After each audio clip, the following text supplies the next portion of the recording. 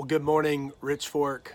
Today, we are going to be online. Matt Bryan is going to be bringing the message to you today. I wanted to give you a couple quick announcements as we get ready for this Sunday morning's teaching. We are going to be online, as you can tell already, for this Sunday, April the 18th. Our plan is to be back in person on April the 25th for our worship services and our other ministries. We're also going to take this week off as a reset. So nothing at the church as far as our ministries for this Sunday or during this upcoming week. Quite honestly, we've had several people on staff who've had to be tested. A couple of staff members tested positive. And we also have several folks in our church who've been walking through the difficulties of some other stomach bugs and other issues that have been going on. And so we made the decision this week to take best care of our staff and for our volunteers this week as we possibly could. So with that said, in just a moment, Matt is going to share a message with you for this week for April the 18th. Now, we also want to go ahead and make sure that you guys know that signed up for Next Step Dinner that was supposed to happen this weekend. We let you know that's not happening this weekend. Instead, we are going to schedule that for May 2nd, Sunday afternoon at 4 p.m. That means those of you who maybe could not have come on the 18th, you can reschedule and join us on the 2nd. We'd love for you to be a part of that in any way that you can. Again, that is just an opportunity if you're new to Rich Fork to get to know us, to know some of our staff, and just to spend some time with us. We look forward to that time on May 2nd. You can sign up online under our events. Also, our Rich Fork 101 and several other things are listed there. Some of those dates and things we may have to change this week, but we will notify those of you who have signed up. But again, I want to thank you guys for praying for me and my family as we are at home, quarantined from COVID and with COVID. And we, again, are thankful for your prayers. And we continue to look forward to getting out of our house and getting back in worship with you guys in person on the 25th. We look forward to that time together with you guys. Thank you so much. Thank you for your prayers. Thank you for this opportunity for us to worship together online. Thanks, Michael. We hope you and your family continues to feel better, as I'm sure you're sitting at home on the couch right now watching this message. Now, before we dive into the Word this morning, I'm going to pray before we get started, so let's pray. Father, we just thank you that you are in control, that you know everything that has happened and everything that is going to happen, and that your goal is to draw us closer to you, Father. Just guide our time this morning in your word. Lead it to us changing to become more and more like you, Father. Dear God, we just love you and we praise you, and let my words be pleasing to you this morning. In your name, amen. All right.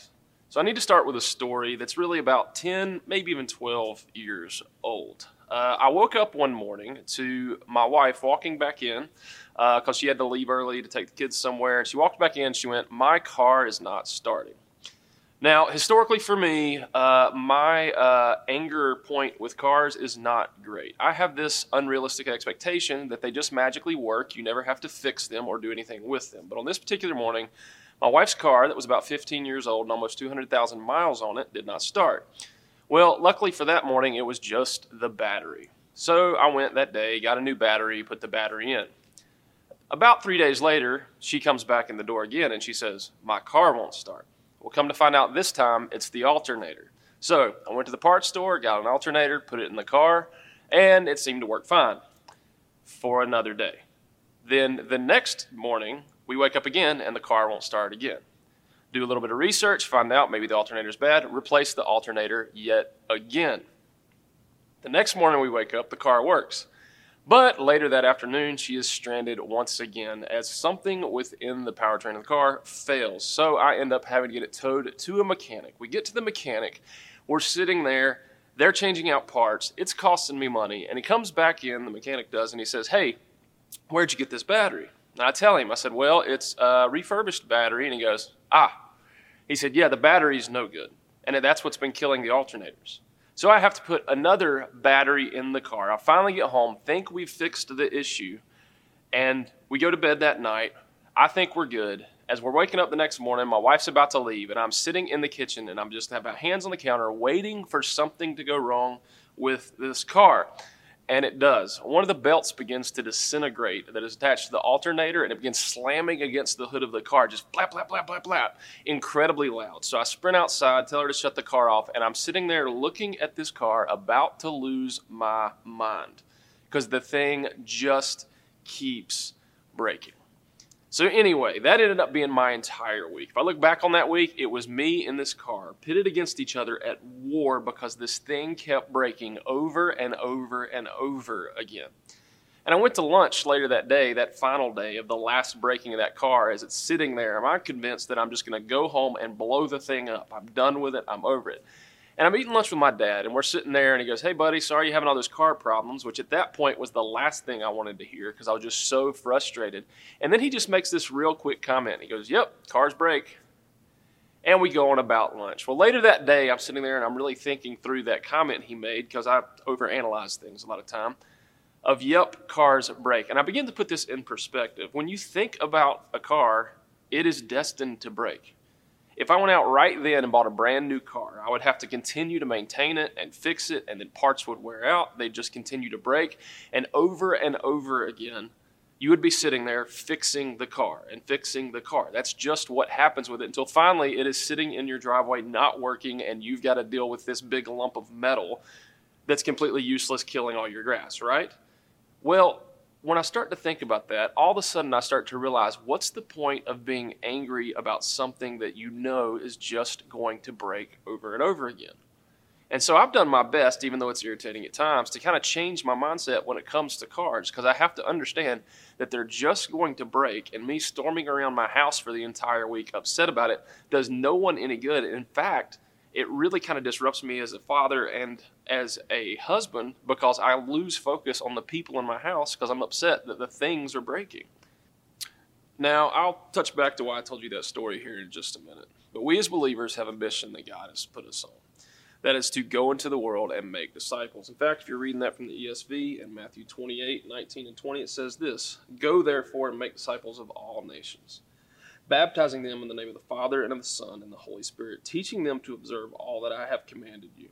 And behold, I am with you always to the end of the age." Now, as I stand here and we talk through this and we understand that we as a church have a mission, and the way we verbalize this command is to shape our community by sharing the grace of Jesus Christ. That's just kind of our rally cry. We know that this is the truth of Scripture, and that's what we're set out to do. But I think one thing we need to keep an eye on, and at least for me as an individual, and for you as we're sitting here processing through this, is how are we doing that? How is it that we are to go into the world and make disciples? And that's really what I want us to evaluate this morning, not as a whole church, but for us as individuals. In what way are we going to make disciples? Because here's the thing. We live in a broken world. We do. The world is a very, very messed up place. And just like that car that continued to break, the world continues to break.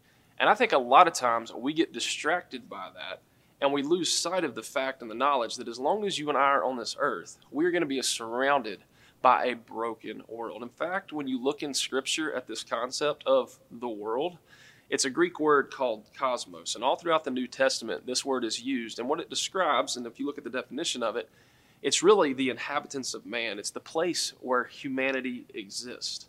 And now let's put this in a practical understanding. For you and me as believers, we know that every single human is a broken, sinful person. Ever since the fall, humanity has been sinful. And when you take humanity and put us all together and we deal with pride and ego and sinfulness and the darkness and the natural sinful nature that we have, and that all combines, how else could it end up but being a broken and dark place? And so that's the reality of the world we exist in. And stay with me, okay? If you're a positive, peppy person, then we're going to get to a positive point here in a minute, but there does have to be the acknowledgement. Just like in my story where I was uselessly losing my temper over the car, you also can't just continue to get beat down by the fact that the world is a dark place, that the world is a broken place. But here's what we also know. Scripture tells us that we are not of the world, that this is not our home. In fact, in Philippians 3:20, it says, "But our citizenship is in heaven, and we eagerly await a Savior from there, the Lord Jesus Christ." So let's look at where we're at right now. We, as believers, are not citizens of this world. We are aliens on this planet, in this strange place, so to speak. And we are sent here by God, and we live our earthly lives in a place that is going to continue to be dark and broken. And that's one of the things that I try to do often, is I try to not be shocked when darkness is dark, right? See, there's a lot of times for me, I think what happens is I go through seasons where all of a sudden I feel like everything's going well, and I forget that I live in a broken world. And then you'll have these moments where you feel like, oh no, the world has changed drastically and bad things are suddenly happening. And what is this world coming to? And the reality is the world hasn't changed. It's just that your awareness of it has. So all of a sudden you'll see something, you'll hear something, you'll read something, and you'll be aware of, oh no, the world is a broken place. And so we as believers have this commandment, and I believe we have this desire that we want to go and change the world. We want to heal it. We want to make it a better place. We want it to be good and just. And so we get very, very passionate about changing the world. And so then we try to figure out how, and we begin to take action steps towards changing the world. But there's something I want to dive into this morning. A lot of times, here's where I think we lose track. Here's where I think we get off base. I think a lot of times we attempt to change the world by following the world's method for change. We attempt to move forward and change the world by doing what the world tells us to do to change it. And that doesn't work. You see, Scripture not only gives us the command to go into the world and make disciples, it also gives us the method. And so we as the church and as believers a lot of times, we can get very, very passionate and very, very dialed in on something or one particular thing or a group of things that is wrong with the world. But then we try to take the world's method for changing it. But we're told within Scripture that we don't do the world's method to change things. We follow God's method. And it says in Romans 12, "Therefore I urge you, brothers and sisters, in view of God's mercy, to offer your bodies as living sacrifices, holy and pleasing to God. This is your true and proper worship. Do not be conformed to this pattern, but be transformed by the renewing of your mind.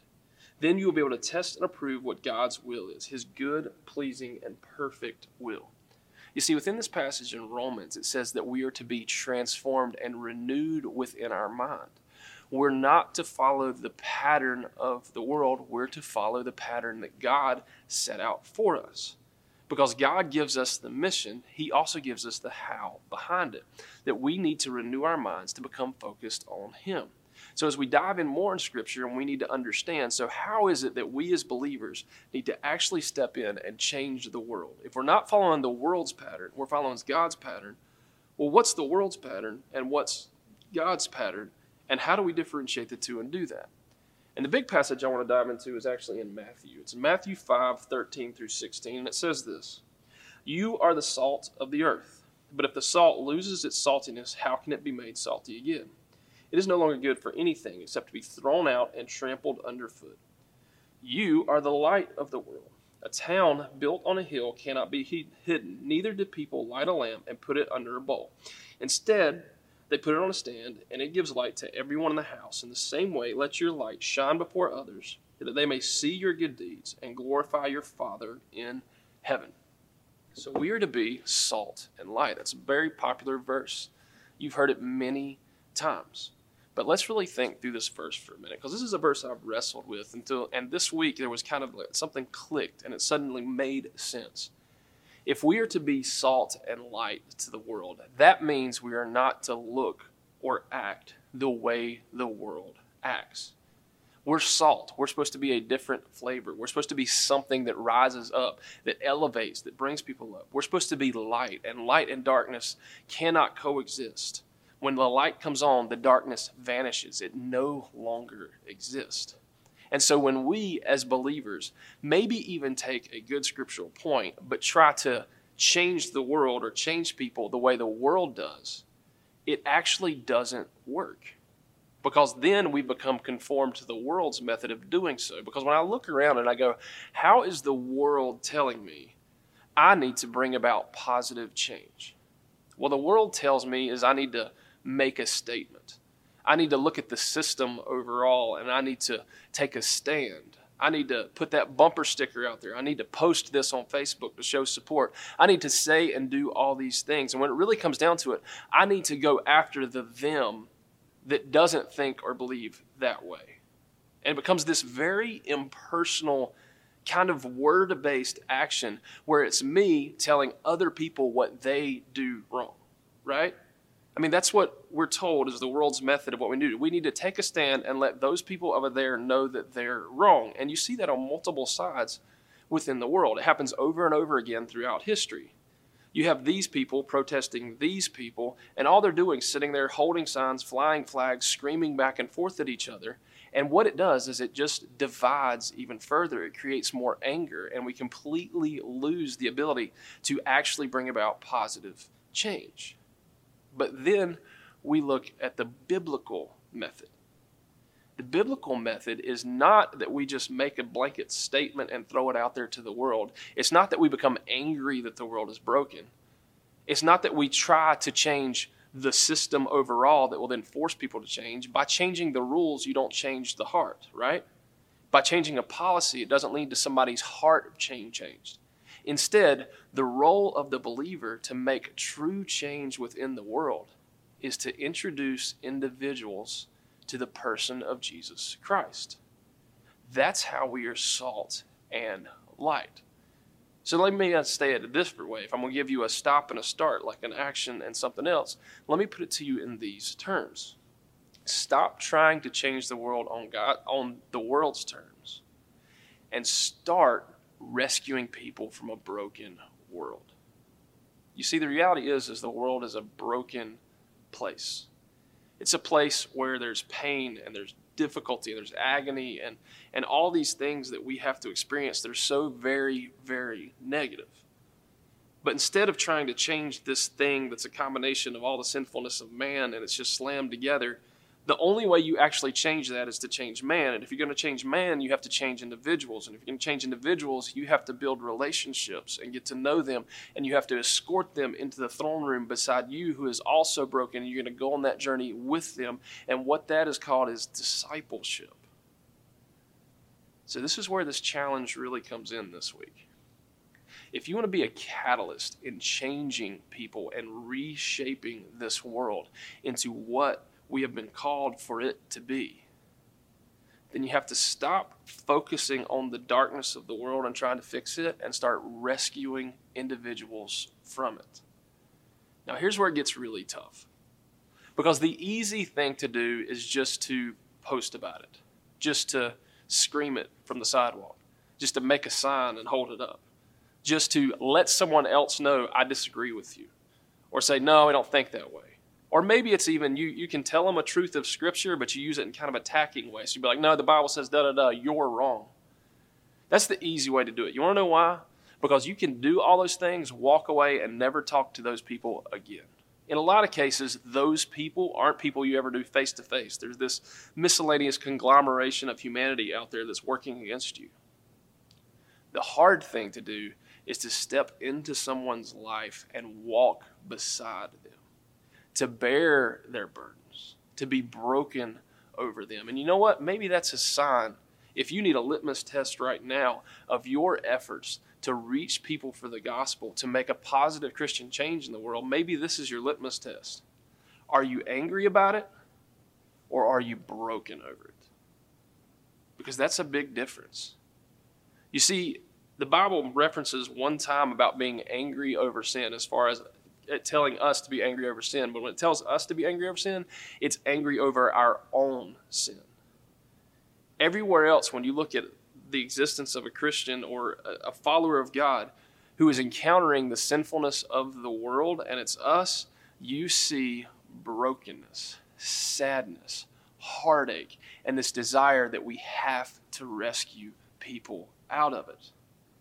Stop trying to change the world on the world's terms and start rescuing people from the world by introducing them to the person of Jesus Christ. The beautiful thing about it when we do it God's way is this.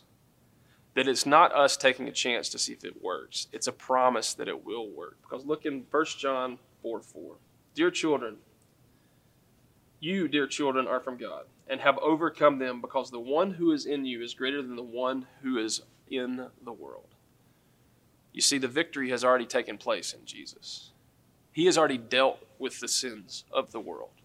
He has already justly taken the place of all of the brokenness that exists in the world. And so the only thing left to do is not fight against the overall existence of darkness in the world. Well, actually it kind of is, but not just by doing it the world's way.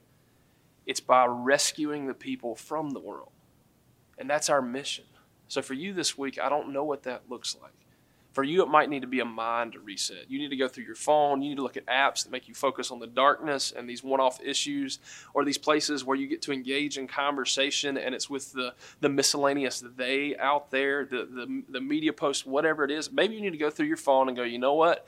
I need to focus on the individuals in my life that I need to introduce to Christ instead of all the hoopla that's out there. So take your phone and just start deleting apps. Get rid of them. Don't watch that channel anymore.